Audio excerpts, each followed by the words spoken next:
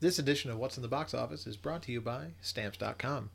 If you're looking for ways to skip the trip to the post office and dodge all that hectic holiday shopping traffic, why not save time and money with Stamps.com? Stamps.com lets you compare rates, print labels, and access exclusive discounts on UPS and USPS services all year long. It just makes sense, especially if your business sends more mail and packages during the holidays. The holidays are a huge time for shipping. Brian, are you expecting any mail? Yes. Yes, that was for the record. It's documented. Yes, we're all expecting mail. Some of us are sending things.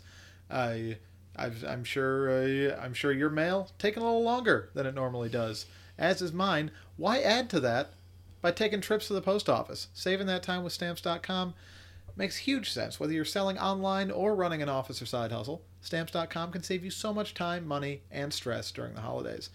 Access all the post office and UPS shipping services you need without taking the trip, and get discounts you can't find anywhere else, like up to 40% off USPS rates and 76% off UPS. That's over 3/4 off. That's huge. Going to the post office instead of using Stamps.com is kind of like taking the stairs instead of the elevator. If you're just going up a couple floors, sure, take the stairs. But if you got to walk up 30 flights a day, you could use a break. I could use a break. We could all use a break. We're deserving of breaks. If you spend more than a few minutes a week dealing with mail and shipping, Stamps.com is a lifesaver. You'll save so much time and money, you'll wonder why you didn't start sooner. Save time and money this holiday season with Stamps.com. Sign up with promo code POD, that's P-O-D, for a special offer that includes a 4-week trial, free postage, and a digital scale. No long-term commitments or contracts. Just go to Stamps.com, click the microphone at the top of the page, and enter the code POD. This weekend at the box office, there was a place for us, but none of you bothered to show up. I'm a Scrooge this week as we go over everything that happened at a theater near you on this, the 179th episode of What's in the Box Office.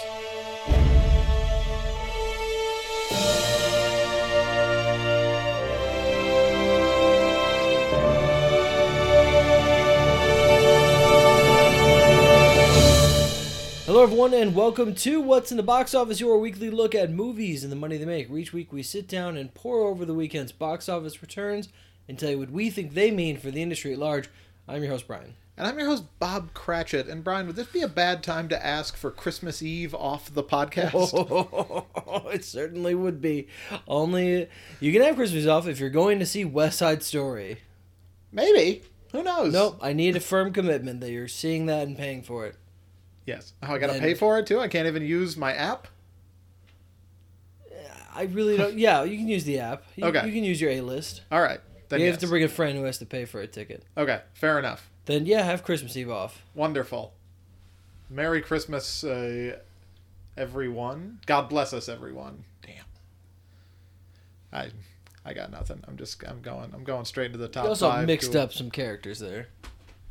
Oh, I didn't. Yeah, doesn't Tiny Tim say, God bless us, everyone? Yeah, sure. All right. So, yes, I was no longer Bob Cratchit there. You're right. This has been a disastrous Well, the people at home portion can't of see the this for me. costume change, so I feel like it needed... That's a good point. It was Yeah. such a good quick change, too. Well, you went from a top hat and you just took that off and grabbed a cane. I don't know. Yeah, but I also knelt down, You did kneel. which may have been a little insensitive. Our top 5 this week, speaking of You're playing a child. I think you're fine.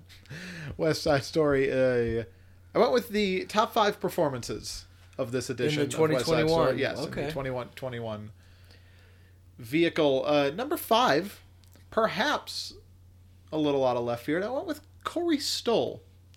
He was great. Corey Stoll I find to be just a leveling and comforting presence in pretty much everything he does.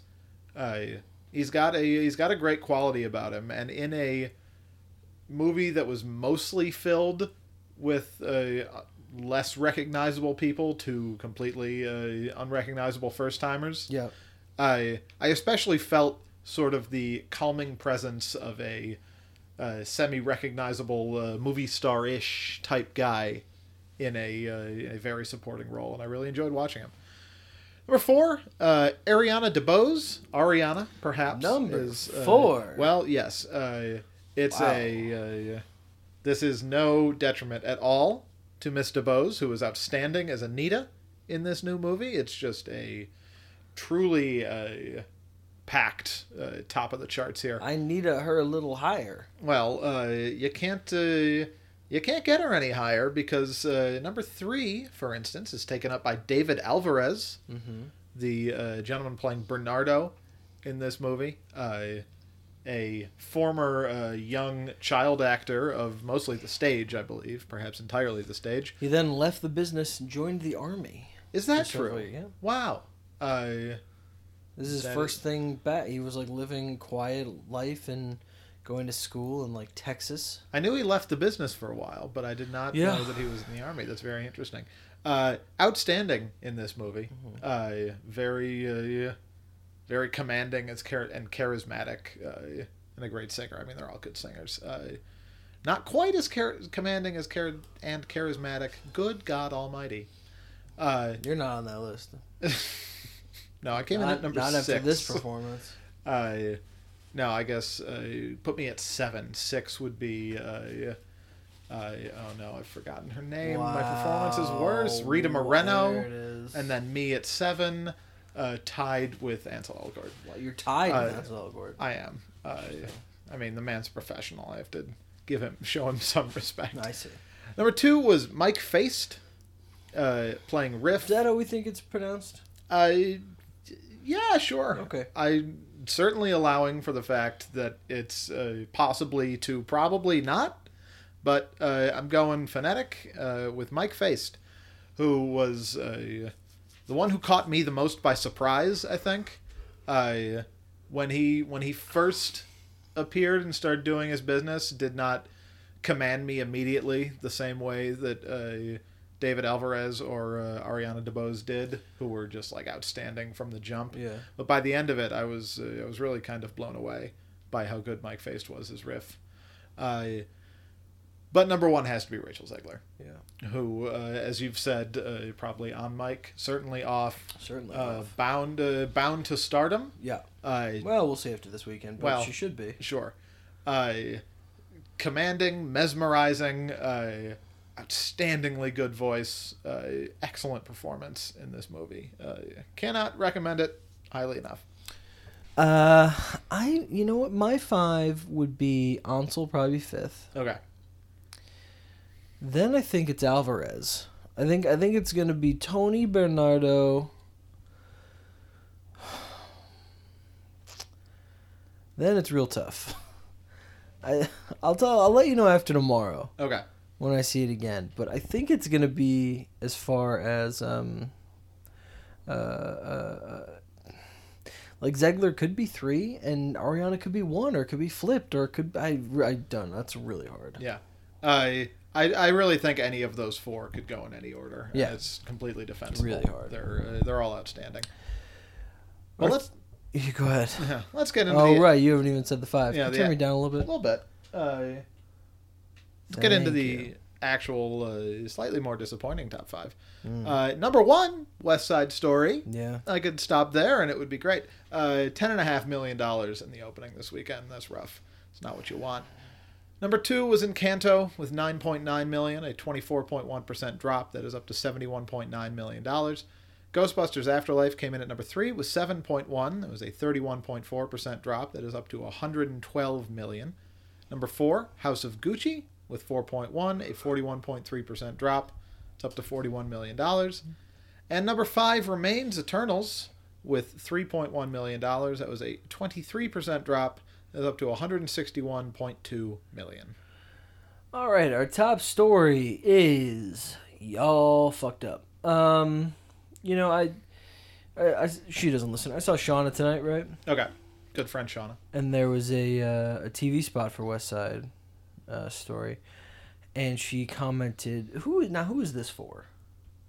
And I said, "Me." And she said, "Oh, okay. Well, I don't know." And I guess that is what it comes down to. You had a similar experience at work, where yes. you mentioned it, and someone was like, "I didn't know that was coming out," and the other person said, "What's that?" And so, I guess it comes down to people just didn't think they needed a West Side Story or weren't interested. But $10 million is just not good. Pandemic times or not. It's not available anywhere else. It seemingly had the buzz, marquee director, beloved source material, incredible reviews, buzziness around it, and it seemed to all have been on Twitter because it opens with a dud. Now, this is one where I truly believe that, you know, it wasn't going to get Shauna out. Yeah. But I find myself tugging back and forth between just like frustration and blame and just understanding of the pandemic and where we are right now. Sure. You know, if this was like last summer, then I'd be like, what are we doing? Why isn't anyone seeing this? Now we're in the middle of 2 emerging variants and all this kind of shit and stuff, so fine. You know, older moviegoers are not comfortable going out, especially now when there's more things that we don't know about, so okay, fine. So I do think that in a healthier marketplace, this movie, especially with Christmas Legs, is a $100 million hit.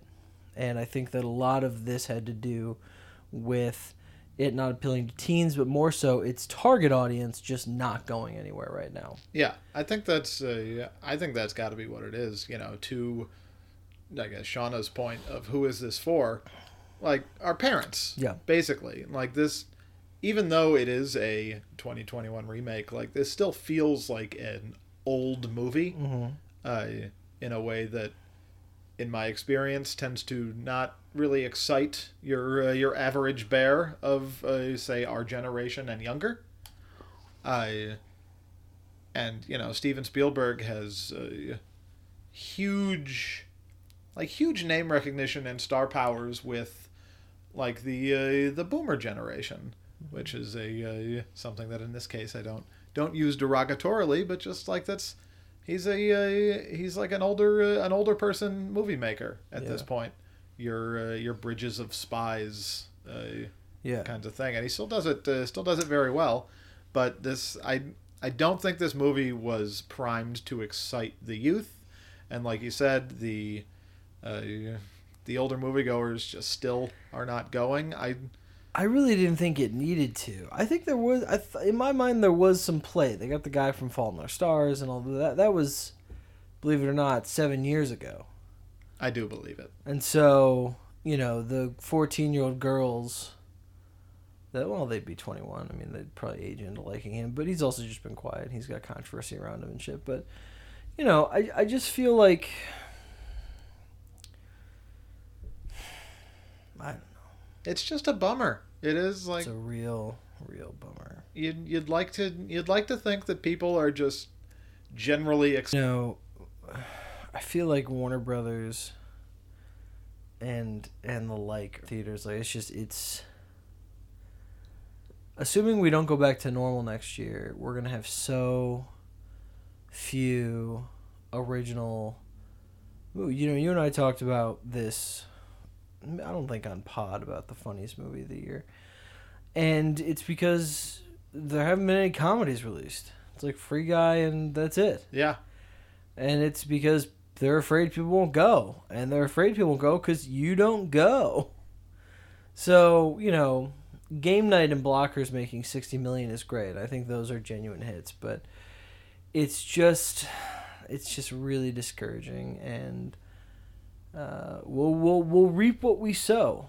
Yeah, as far as this goes. It seems like in the pandemic era, we are allotted one interesting comedy released either on VOD or streamers per year. Yeah. 2020, we got Palm Springs. This year, we got Barb and Star, which, while not necessarily to my taste, is obviously like exciting to a lot of people. And like that's pretty much it. That's pretty much it. And those two wouldn't have been hits in theaters either. No. So it's really just, you know, this doesn't say anything about a musical. Wicked will be fine, presuming. First of all, Wicked has Ariana Grande, which is huge, and Cynthia Erivo will be big, and it's just gonna feel like it's more relevant. It's, you know, I know the musical is like 20 years old or whatever, but it's much more relevant than West Side Story. And yes. And I think that'll still be huge, and movie musicals ebb and flow. It's like the Western. So people going, the musical's been dead for some time. Well, no, it hasn't. It has been a very tough year for the musical. Yeah. I think we had 3 that I all thought would be big for different reasons. Mm-hmm. In the Heights, I thought could traffic on Hamilton's reputation. I thought Heights would be huge. Yes. I thought that the Dear Evan Hansen was, I guess, just a bigger deal, like, very recently than, I guess, the rest of the world thought it was. And this just seemed to have a huge pedigree, West Side Story, and none of them worked. No, In the Heights grossed more than this. Don't say that. It did. Oh, man. I'm checking if Dear Evan Hansen did. There's no way. No, Dear Evan Hansen. No, that was like 8, wasn't it? Yeah, it was 7. Yeah. Okay. So, Christmas legs, we'll see. Maybe. I don't know. Y'all are going to see Spider-Man. Great. I hope you enjoy it. I'm going to love it. But you know what I also did? I ate my vegetables. And it's not even a chore. No. To see Come On. And No, West Side Story. So if you feel well enough and safe enough, if you don't feel safe to go to a theater, perfectly your choice. Yeah. If you feel safe enough to go to Spider-Man, which is going to be packed full of people, you feel safe enough to go see West Side Story. Yes. There's no difference. You're even safer going to see West Side now that it's not making money. So, put your money where your mouth is, or else you're going to be like, why is everything on Hulu? Yeah. This is why. Why is everything on Hulu and bad? This is why. All right, in our spotlights, I'm going to have... I feel like I've had so many No Time to Die spotlights, and I'll have one, I think, next weekend as well. Or no, in a few weekends. Maybe. No, probably not. So the last hurdle for No Time to Die, it crossed 160 million domestically. It's going to grow slightly more than Die Another Day, Pierce Brosnan's swan song from 2002. And that's just a really solid number for a James Bond film in spite of what Skyfall and Spectre made. So pandemic-wise, I think that's pretty big. And Eternals crossed 160 as well. Eternals just dropping so tiny, people catching up with it before Spider-Man comes out, even though I doubt they're connected at all. And dropped 23, and so I bet Disney's going to have some double billing. Oh, sure. It's going to be a very long movie that you go see. And so expect that number to also be small next weekend. Or Spider-Man could send everything into a free fall. Or Spider-Man could open to 80 and everyone shoots themselves in the head. That, I predict, will not happen. Well, it could. That is far from a stone cold, locked and loaded prediction, but I don't think so. I saw a tweet today, I think it was from Brendan Katz, who said Spider-Man, what's Spider-Man's opening weekend notable for? The first one, 2002. Well, it was that was the biggest opening weekend of all time, wasn't it? It was the first film to do what? $100 million? You know the number? No, I don't. I'm going to guess 107. 114. 14. Yeah. Damn. And Spider-Man No Way Home, which brings back, Willem Dafoe and kind of connects to Sam Raimi's film, will be the first film of the pandemic era to gross over 100. So the tweet said circle is complete. That's interesting. Yeah. All right, that's all the box office news. You didn't see any movies, you don't get any news. What do you want me to do? I want you to play everybody's favorite game. Did it make more or less than Die Hard 2? 2. Did. We all know how to play. I name a movie. You tell me whether it made more or less than Die Hard 2 at the box office. Yeah. None of these will be West Side Story, unfortunately. For a bonus point, you can tell me what year the movie came out. I'll get it right. Are you ready to play? Yeah. Your first film is Four Christmases. 'Tis the Four season. Christmases made more. It did, which was very surprising to me. It's a big, solid little hit. That was a, pairing two people. Vince Vaughn Yes. excels when he's on a poster with somebody else. I'm talking Wedding Crashers. Fred Claus was a decent hit, 70 million, I think. Okay.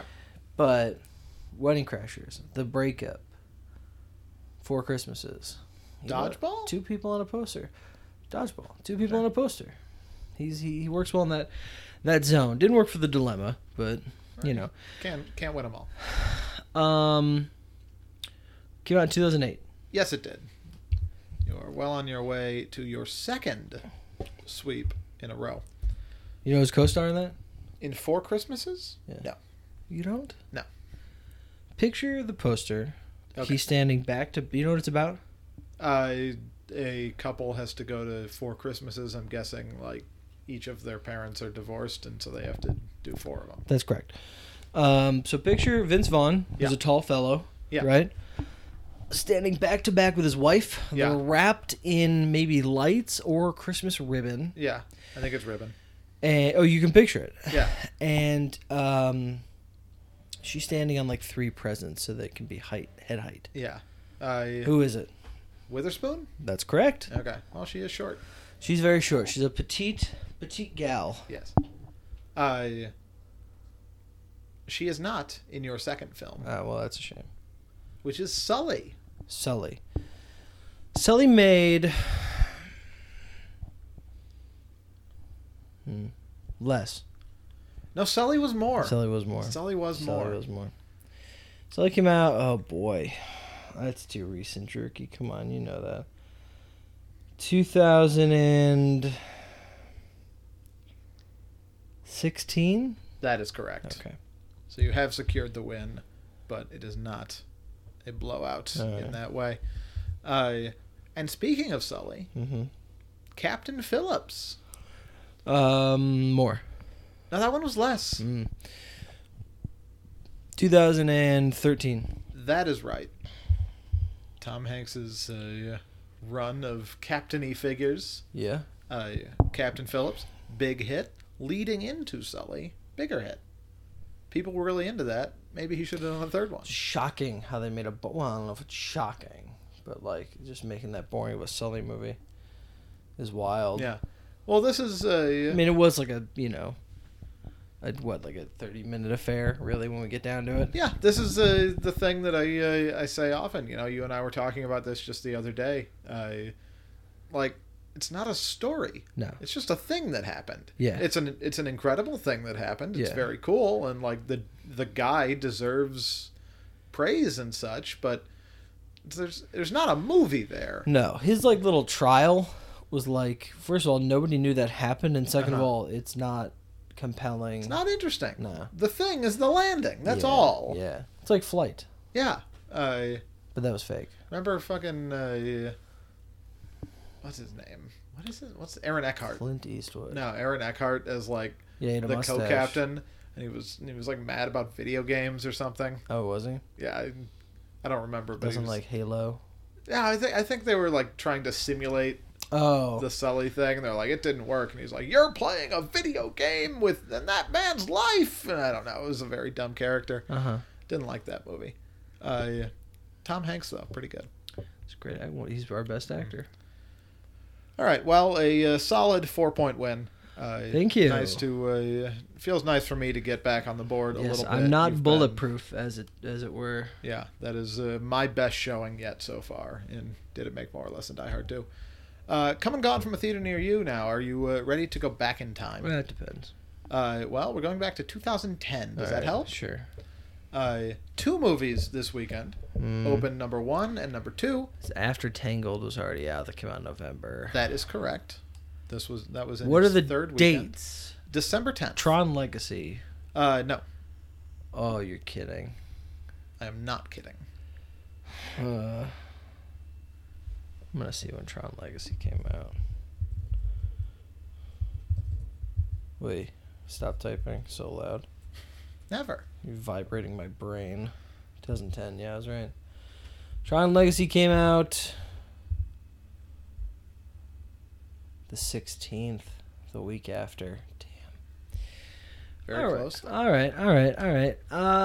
2 movies came out. What was the other thing you said? Just that they opened 1 and 2. The number 1 movie was the third in a trilogy. Well, it wasn't The Hobbit. No. Night at the Museum? No. No. It wasn't 2010.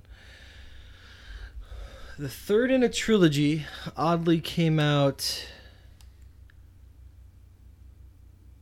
December 10th. Did we see it? I did not see it. I have no idea if you've seen it. Have you seen one or two? I've seen one. Is it Chronicles of Narnia? Yes. Voyage of the Dawn Treader. Correct. They were trying. You know what's funny about that? The same thing happened to Night at the Museum. I was real pissed that Chronicles of Narnia, the first one, The Lion, the Witch, and the Wardrobe, came out around the week after King Kong, and just made so much more money than King Kong. When I liked that so much more, and I was like, well, that's fucking bullshit. So then it was so successful. It was like, oh, Disney has it. They have the next Harry Potter. So they made the second one, Prince Caspian, released it in May, Memorial Day weekend, trying to get the Pirates money that they had off of 3. Okay. And just went okay. And so for this third one, brought it back to Christmas, hoping to get those legs. Didn't work as well. No. So that was it for the franchise. Night at the Museum came out in 2006. Christmas. Huge hit. Night at the Museum made $250 million in North America over Christmas 2006. That's crazy. Huge, huge hit. Sequel released, you guessed it, end of May. Didn't make as much money. Made a decent amount of money. Then, like, a bunch of years later, they made the third one, just to cap it off, released it back in Christmas. So, similar. 45. Way too high. Oh, 28. 24. Wow. Yes. Wow. Not great. What did that cost? More than that. I'm going to look up. Wow, that is... I've actually got the Wikipedia open. I could... Yeah, tell me what that cost and what it made worldwide. Let's see. So that... 5 years after the first one. That cost $140 to $155 million, Right, so according to Wikipedia. Probably less than 1 and 2. And worldwide, Yeah. made $415. Yeah, so it's still a thing worldwide. Yeah. What did it make total here? 104. Christmas. Yeah. Franchise killer. I need some clues. Is the second one the one where you're going to read the synopsis? No, the second one I'm going to. I think you might just be able to get. I picked this weekend because of the second movie, in honor of the Golden Globe nominations coming out. This movie is The Tourist. Yes. Yes, indeed, a very infamous Golden Globe nominee. Directed The Tourist. I think you would have gotten it in 6 words. It revolves around Frank, an American tourist. Are we not doing one where I go through the thing? No, I don't have one this weekend. Why didn't it come up? Find out who directed it. Okay. And how much it cost. And what it made worldwide. Tourist open to, I'm going to say 13. That is very close. The Tourist opened to 16.4. That's pretty... Yeah, oh, wow. Let's see. It was directed by Florian Henkel von Donnersmarck. Oh, yeah. Okay. He's done stuff. What a name. He's done stuff. On that gentleman. It cost $100 million. Yeah, it did. Which is silly. And worldwide, it made $278. 278. Yes. Domestic, it made 67. Oh, he did The Lives of Others. That's his big Oh. thing. Yeah. Yeah, I mean, almost, whoa. It was originally said to be directed by Lasse Hallström with Charlize Theron. Hallström left. Someone else came on board. Tom Cruise was announced to play the male lead. He was later replaced by Sam Worthington. Yeesh. Jolie accepted her role. Worthington left, citing creative differences. Yeah, I don't want to have sex with Angelina Jolie. Other directors were including Cuarón. I wanted to see if they would tell us what they were paid for it, but I don't think so. Yeah. Notoriously bad film. Yes. Nominated for many Golden Globes, though. Yes, well, they wanted them to come to their party. All right. Let's talk. Actually, no, I have an early reaction for you. Oh, God, that's right. We are going to be watching Oh, no. the trailer for Make it stop. the third of 5, I think. Yeah. Still 5? Sure. The third of 5 Fantastic Beasts films. They've stopped getting creative with their titles. First was Fantastic Beasts, no colon, but and where to find them. Yep. Second film could have easily been called Fantastic Beasts and Yes. but nope. Fantastic Beasts, The Crimes of Grindelwald. And now, finally, Fantastic Beasts, The Secrets of Dumbledore. I've watched the trailer. Noah hasn't. We're going to stop the recording, watch it. Noah will give his instant reaction and how much he'll think it'll make on opening weekend. We have these new microphones, so it could sound weird, but nah, it won't. Because as always, it'll be seamless. Fantastic Beasts, The Secrets of Dumbledore, releasing April 15th, 2022. Noah, I gotta ask. I think it's on everybody's mind. Do you think J.K. Rowling feels weird about Eddie Redmayne having played a transgendered person in The Danish Girl? Have they talked about it? Does Eddie Redmayne feel weird about it? Ultimately, Eddie Redmayne does not feel weird about it. I don't think J.K. does either, because he was just acting. And I think she's very into pretend. If Eddie Redmayne turned out to be a trans person, I think J.K. Rowling would tweet about it quite a bit. Probably right before another trailer for one of her movies is released. Truly, the day it was released. What a bad person that I don't like anymore. No, she's the fucking worst. So I have a question. Yeah. What in that trailer is history from the books that's like cool to see? Like the room of requirement, right? That's a thing. Sure. Right. Yes. And I feel like I remember in that they were like, what is this place? And Harry was, I'm going to do Harry Cockney.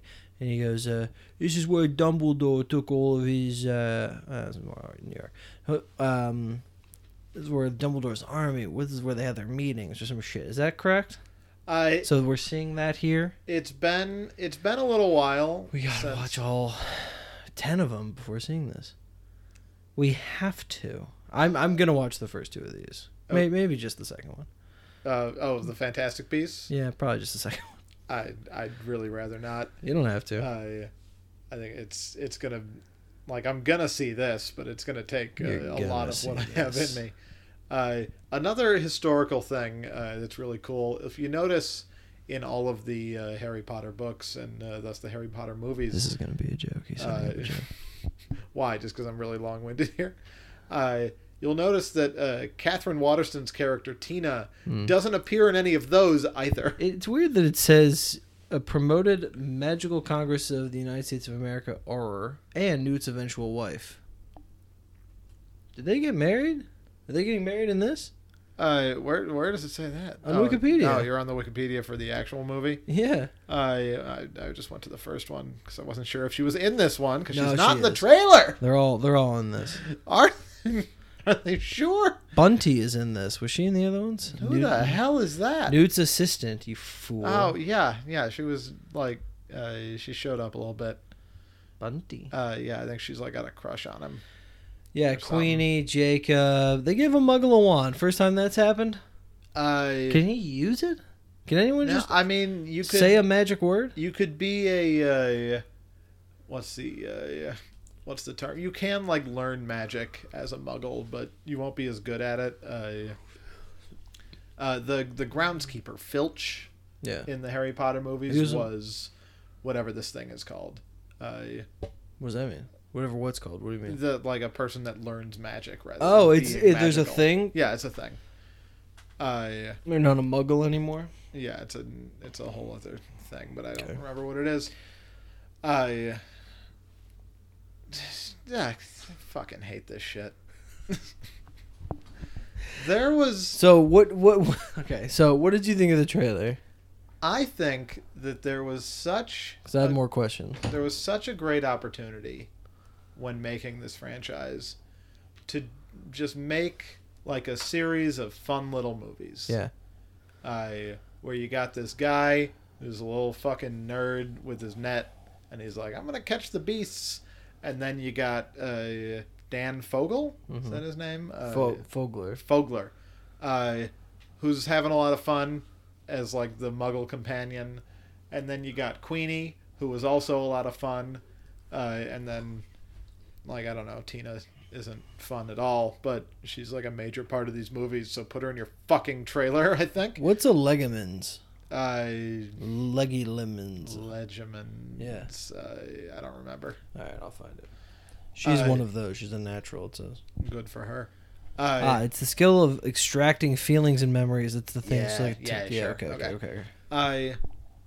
And like you could just have fun with like the animals, and they gotta catch them, and there's like some stakes, but not that many.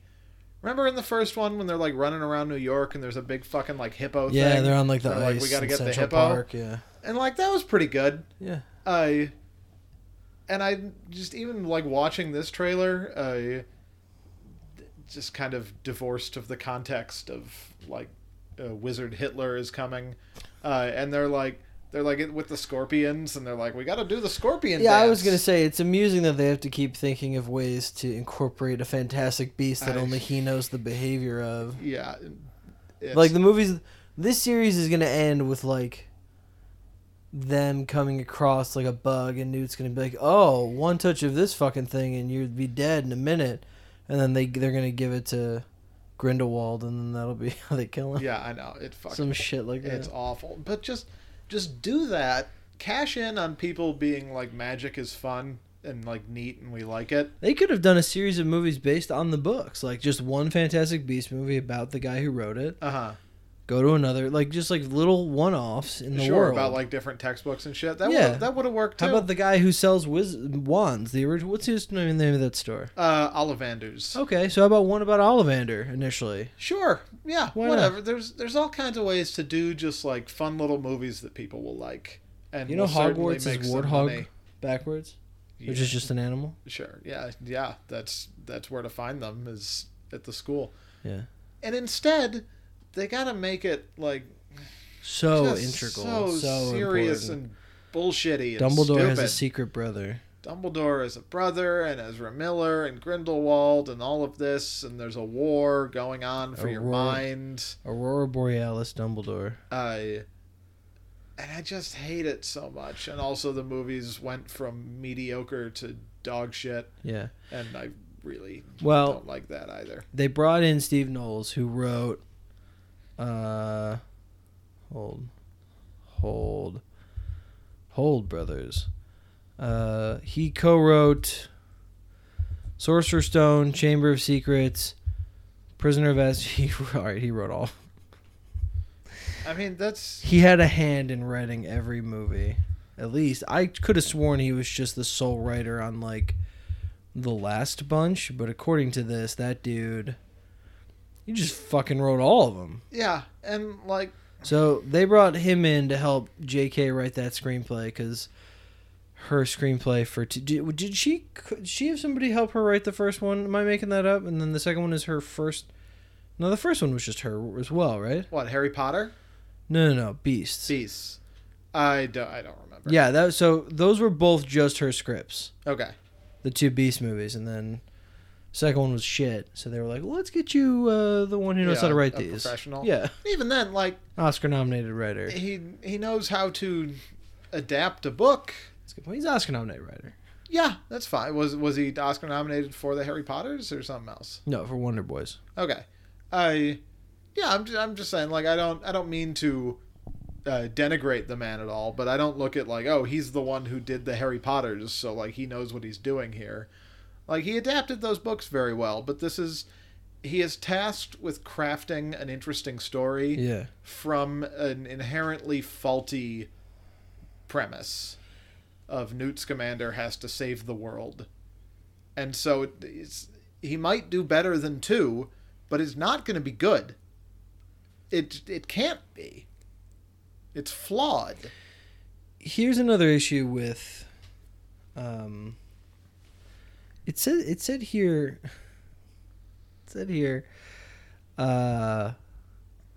based on a screenplay by J.K. Rowling, which is odd. So he must have just rewritten it. Okay. You know, what's interesting about this is the whole thing we've mentioned with, I forgot we just mentioned this with, but the idea that the second movie, if the last one wasn't well liked, won't make money. People fool me once kind of thing. Okay.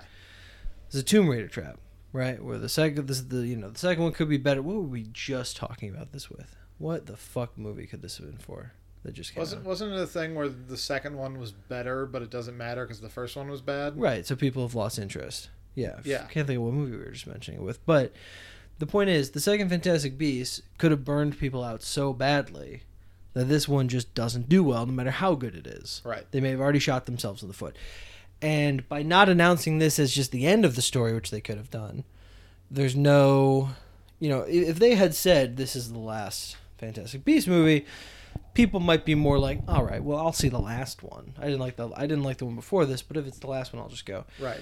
So it's going to be very interesting. And, the whole trailer, as you saw, was Warner Brothers invites you back to the magic. And they're like, they showed old Dumbledore, and it's very Hogwarts-centric. They do the Hufflepuff at the end. They're trying to be like, we're light, and we're back to Hogwarts. Look at this good feeling. Listen to this music. They're doing a 20th anniversary reunion special with all the cast coming up, Return to Hogwarts, including the 3 principal players. I don't think J.K. is going to be interviewed or involved, but everyone's coming back, and there's the picture they've shown is the 3 principal players just sitting in chairs on a set, talking to each other. I don't know. But so they're doing that to help build don't be fooled. That is for helping this movie. Sure. That is all that is for. Because it's a very important property for Warner Brothers. So it's going to be very interesting in April to see whether people are the shame on fool me once, shame on me, shame on you, fool me twice, shame on me. So we will see. What do you think of Mads? I don't know. I mean, I like Mads Mikkelsen. Do they mention it, though? Or are they like he's changed his form again? Or are we just like, okay. Yeah. So then do you agree with me that they should just do it every time? Yes, because then that means that Mads Mikkelsen isn't tied to this any more than he has to be. Okay. Sure. Get someone silly next time. Ooh, so Kevin Hart. Sure. Yeah. Yeah, get Kevin Hart to do it. I don't give a shit, so go wild. Who is Aberforth? Why is he interesting? That's Dumbledore's actual brother. Well, he has 2 brothers, so. Yeah, sure, whatever. But the brother that he has is Aberforth. Have we heard of him before? What's his deal? Yeah. He showed up at the end of, I think it was in the last book in one of the last 2 movies, probably the second one. He runs a bar in the little town Hogsmeade Inn. That has like a secret passage to Hogwarts. It's how they get back in. So I remember that. So we do see him? Yeah. Okay. Yeah, we meet him in the originals. All right, that's cool. So he's back. You excited for him? No. Okay. What are you excited for here? Here? Did you like the 3 points to Hufflepuff? Did you like going back to the idea that houses get points and we're just kids and shit? What do you think? I didn't even like the good movies. What do you mean? The good Harry Potter movies? Yeah, just the Harry Potter movies. Like I acknowledge are probably good. They're not. I was gonna say. I wonder. Well, are they though, or were you just like? Was it around the time we were reading the books and shit? Like now that we're past the idea that you've just read the books, and they're not trying to live up to the books now and being released in theaters. I wonder how you would take them. Yeah, maybe better than this shit. Well, when they make Cursed Child, we'll watch all of them. No. Okay, no. They're definitely making Cursed Child at some point. Well, we'll see how the rest of these do. As long as they don't care. If they can get the 3 principals back in 5 years for Cursed Child, they won't give a shit if this makes $1. Here's what the only thing I'm excited about, and I use the word excited loosely. The only thing that I think might be enjoyable about these movies at all is fucking Dan Fogler. Yeah. He's good. He has a funny bit in the trailer. Yeah, that Christmas line's good. It's a funny line. Yeah, he's just really good. But like the ground these movies are made on sucks. Eddie Redmayne sucks. The whole thing is just awful. They ruined Queenie in the last movie by making her fucking evil. Yeah. Well, she's evil at the very end. We'll have to see what happens. Yeah, and like, but just even that, like, there's no room for Queenie to be like mistaken about whether Grindelwald is right.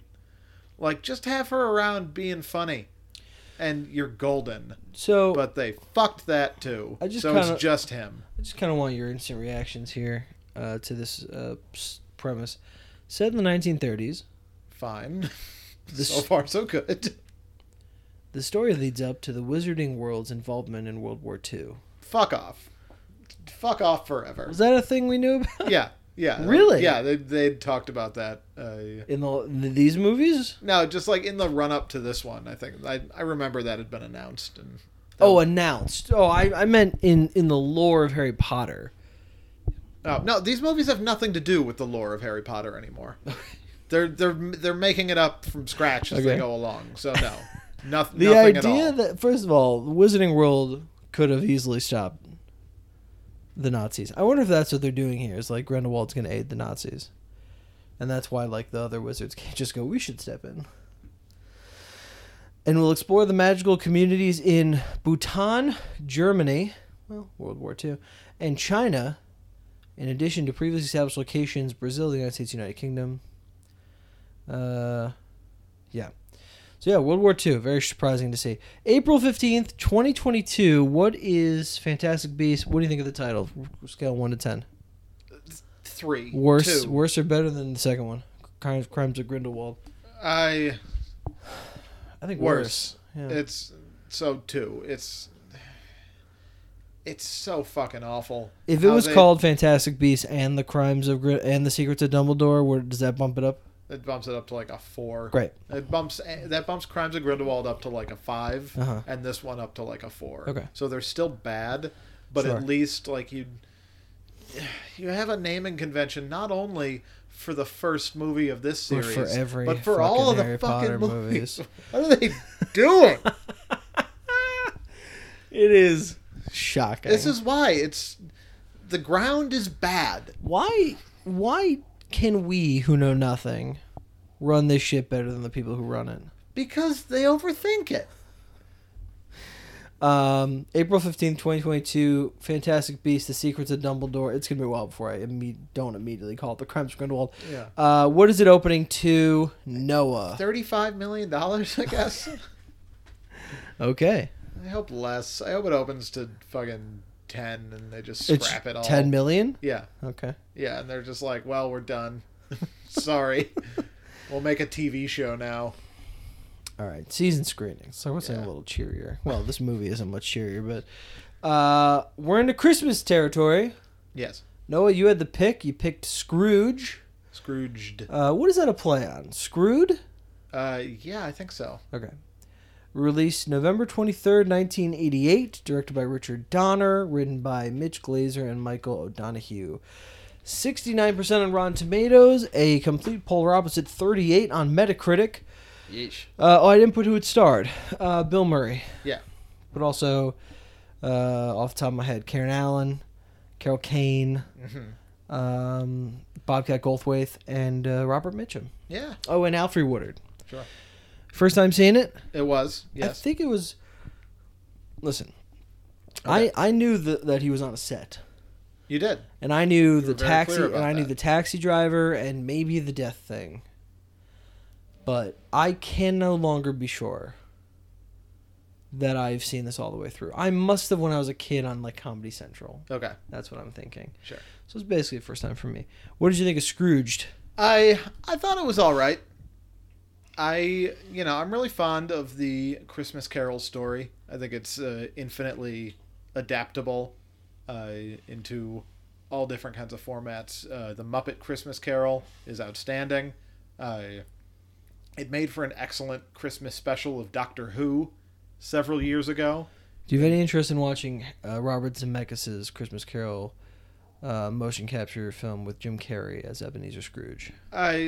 Not especially, unless you've Okay. seen it and are like, it's really good. Well, I saw it. I think I liked it. I don't remember much about it. But Okay. I don't think it's supposed to be shit. No, I mean, the motion capture thing weirds me out, and just kind of makes me not want to do it. But like some, because I really like the story, Yeah. and maybe See maybe Jim it's a Carrey's good, take on it. I think he also plays the ghost. I'm not sure. Okay.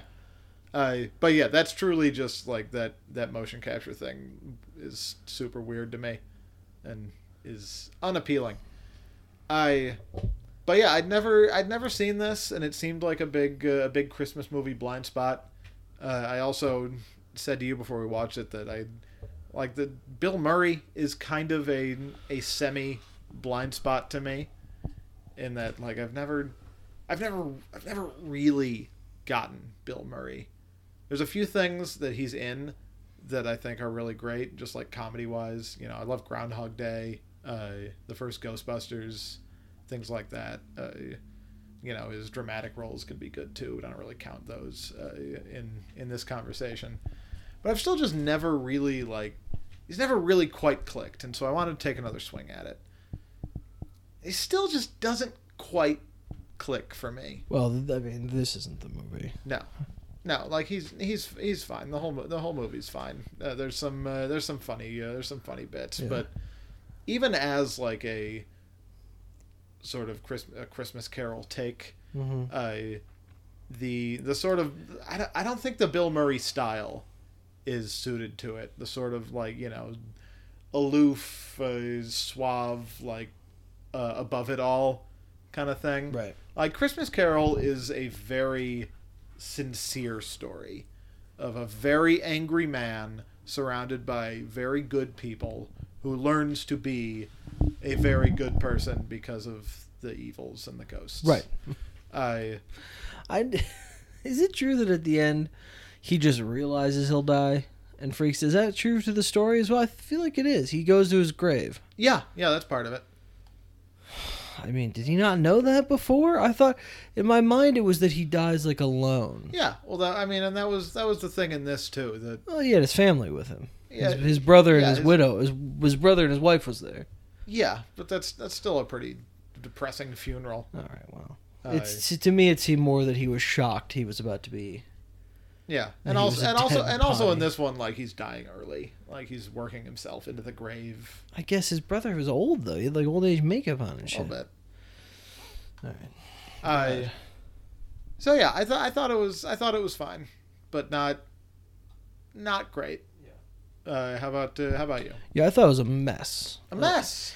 Yeah, and I was reading a lot about it as well, and it seemed like a mess. Bill Murray did not like making this. He thought that, and the writers too thought that the script was just butchered. They had a great script, and it was kind of butchered, and that Donner didn't really know what he was doing, and the direction Murray kept saying that he was given was louder.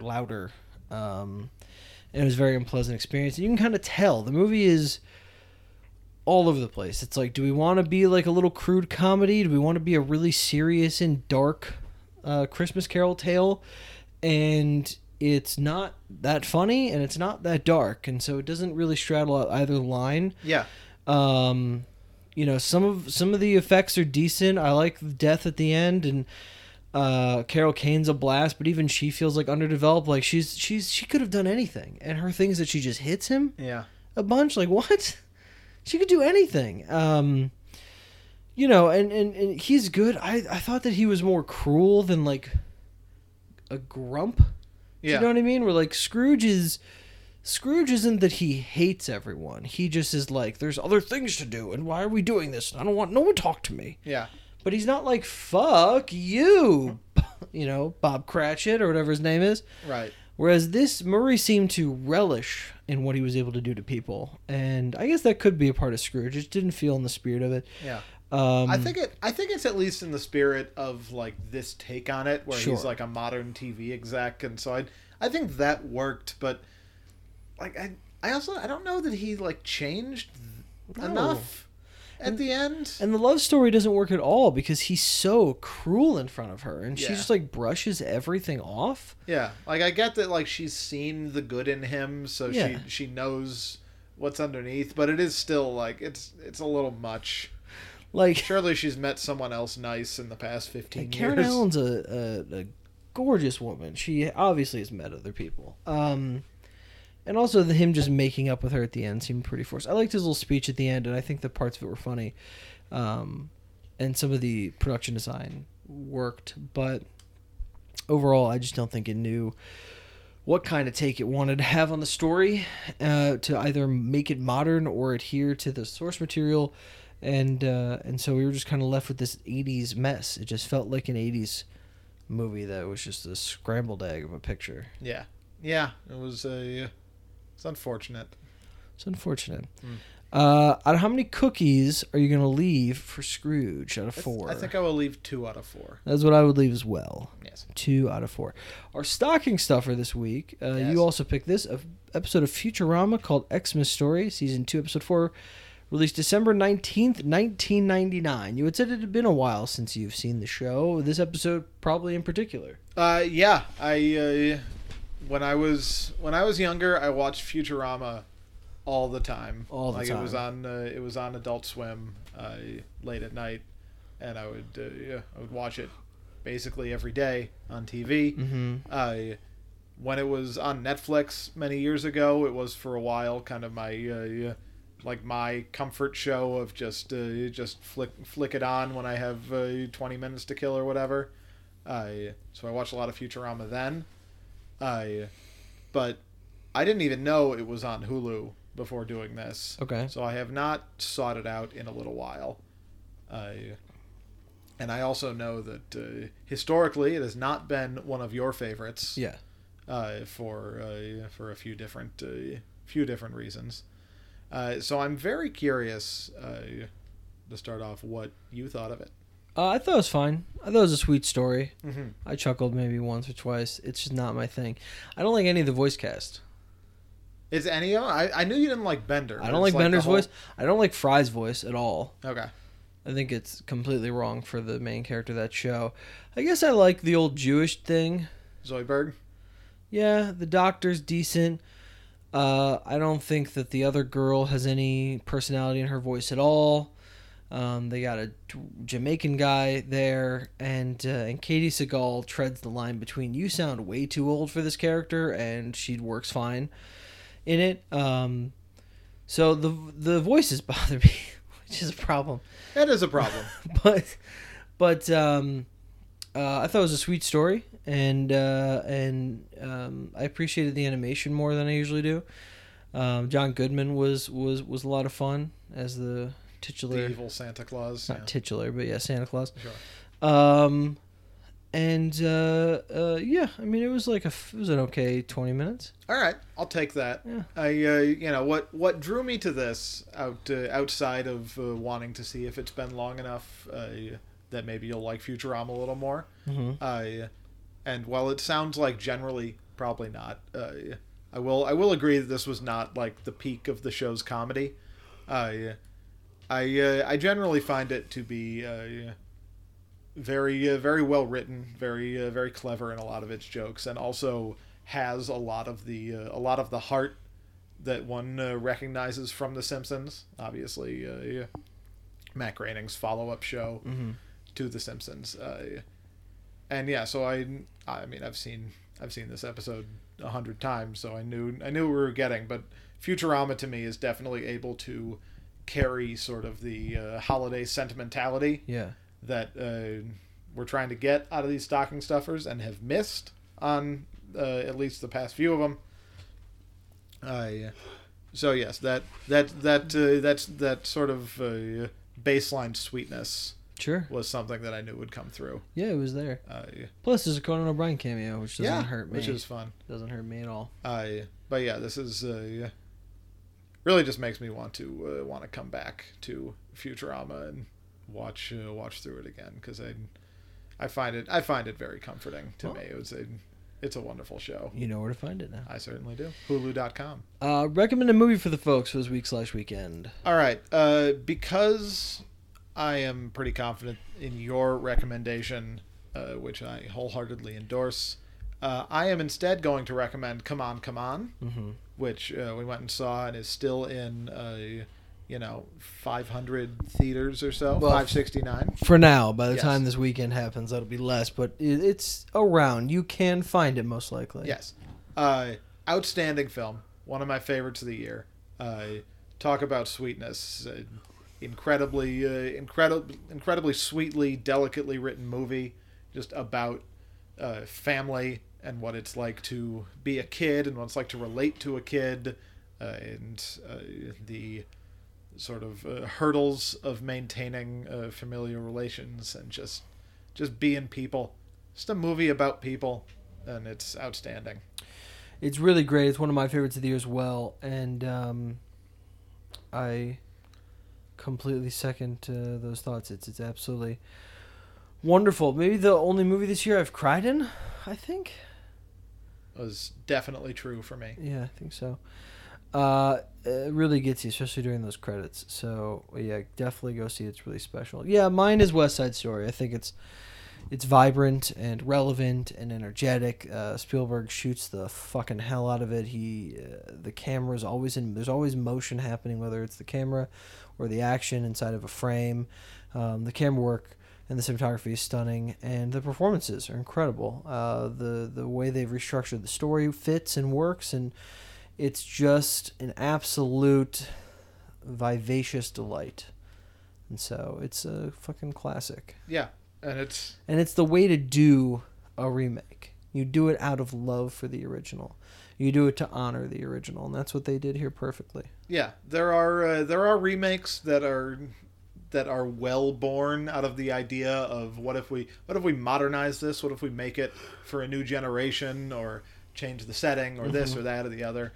This is not one of those. This is basically Spielberg playing horse.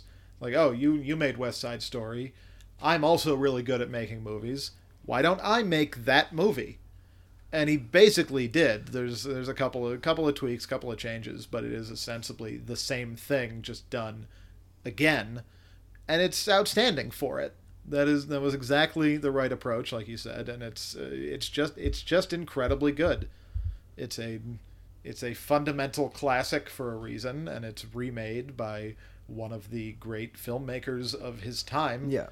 At not the height of Spielberg's powers, a little much, but in the upper tier of his powers for sure. It's his best film. It might be better than Munich. It's his best film certainly since then, and yes. If not Munich, then Saving Private Ryan. But it is he's the greatest storyteller America's had for film. He knows how to tell a story using a camera and actors, and he's not going to be doing it much longer. So see his images on a screen that you can't get at home while you can, especially when they're so good. Because you're going to be disappointed that you won't be able to see those images when he's gone. So like if you skipped, and like I truly don't know why I always come to this one, because I've never seen it, and I understand that it's generally supposed to be good. You keep talking about Warhorse. I do, but like that's the one. If you skipped Warhorse, like whatever. But this is outstanding. This is the movie he's wanted to make, and he just. It's rare when somebody says this has been my passion project, and it's such a daunting task, and he knocks it out of the park. You know what I should use? What's and that? like I truly like often forget he made it at all. But I should go to a movie that I actually hate, which is Ready Player One. Yeah. If you skipped Ready Player One, in fact, good for you, good choice. Sure. But this is not that. No, this is something special. So, Yes. Yep, plug us up. You can come find us at what'sintheboxoffice.com. We are on Twitter at WitBoxOffice. That is also our Instagram handle. I am on Twitter at Noah Druki. I'm a Brian DeSurber, DASURBER. Of course, the feed for our podcast can be found anywhere podcasts are found. We are on Spotify. We are on Stitcher. We are on Apple Podcasts. We are not on Hulu, which is where you can find Futurama. But I understand they are yet to host podcasts Once they do, We've been promised we're the first ones. oh yeah, we're in line. Yeah. I've been talking to I don't know who Hulu's guy is. Hulu's guy? Yeah. Dan Hulu. Dan Hulu. Yeah, I've been talking to Dan at Hulu. Dan Hulu at Hulu, Mm-hmm. which is his confusing email address, and yeah, we're friends. Yeah.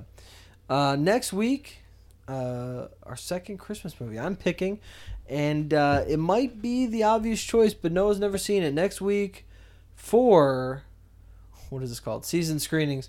We're watching Love Actually. Very exciting. So you can watch it for next week. Until then, this has been What's in the Box Office. I've been your host, Brian. I've been your host, Noah. And also, Spider-Man's coming out. I mean, let's see what Ooh. that does. Until then, as Krusty the Clown once said, have a Merry Christmas, a Happy Hanukkah, a Crazy Kwanzaa, a Tip Top Tet, and a solemn, eventful Ramadan.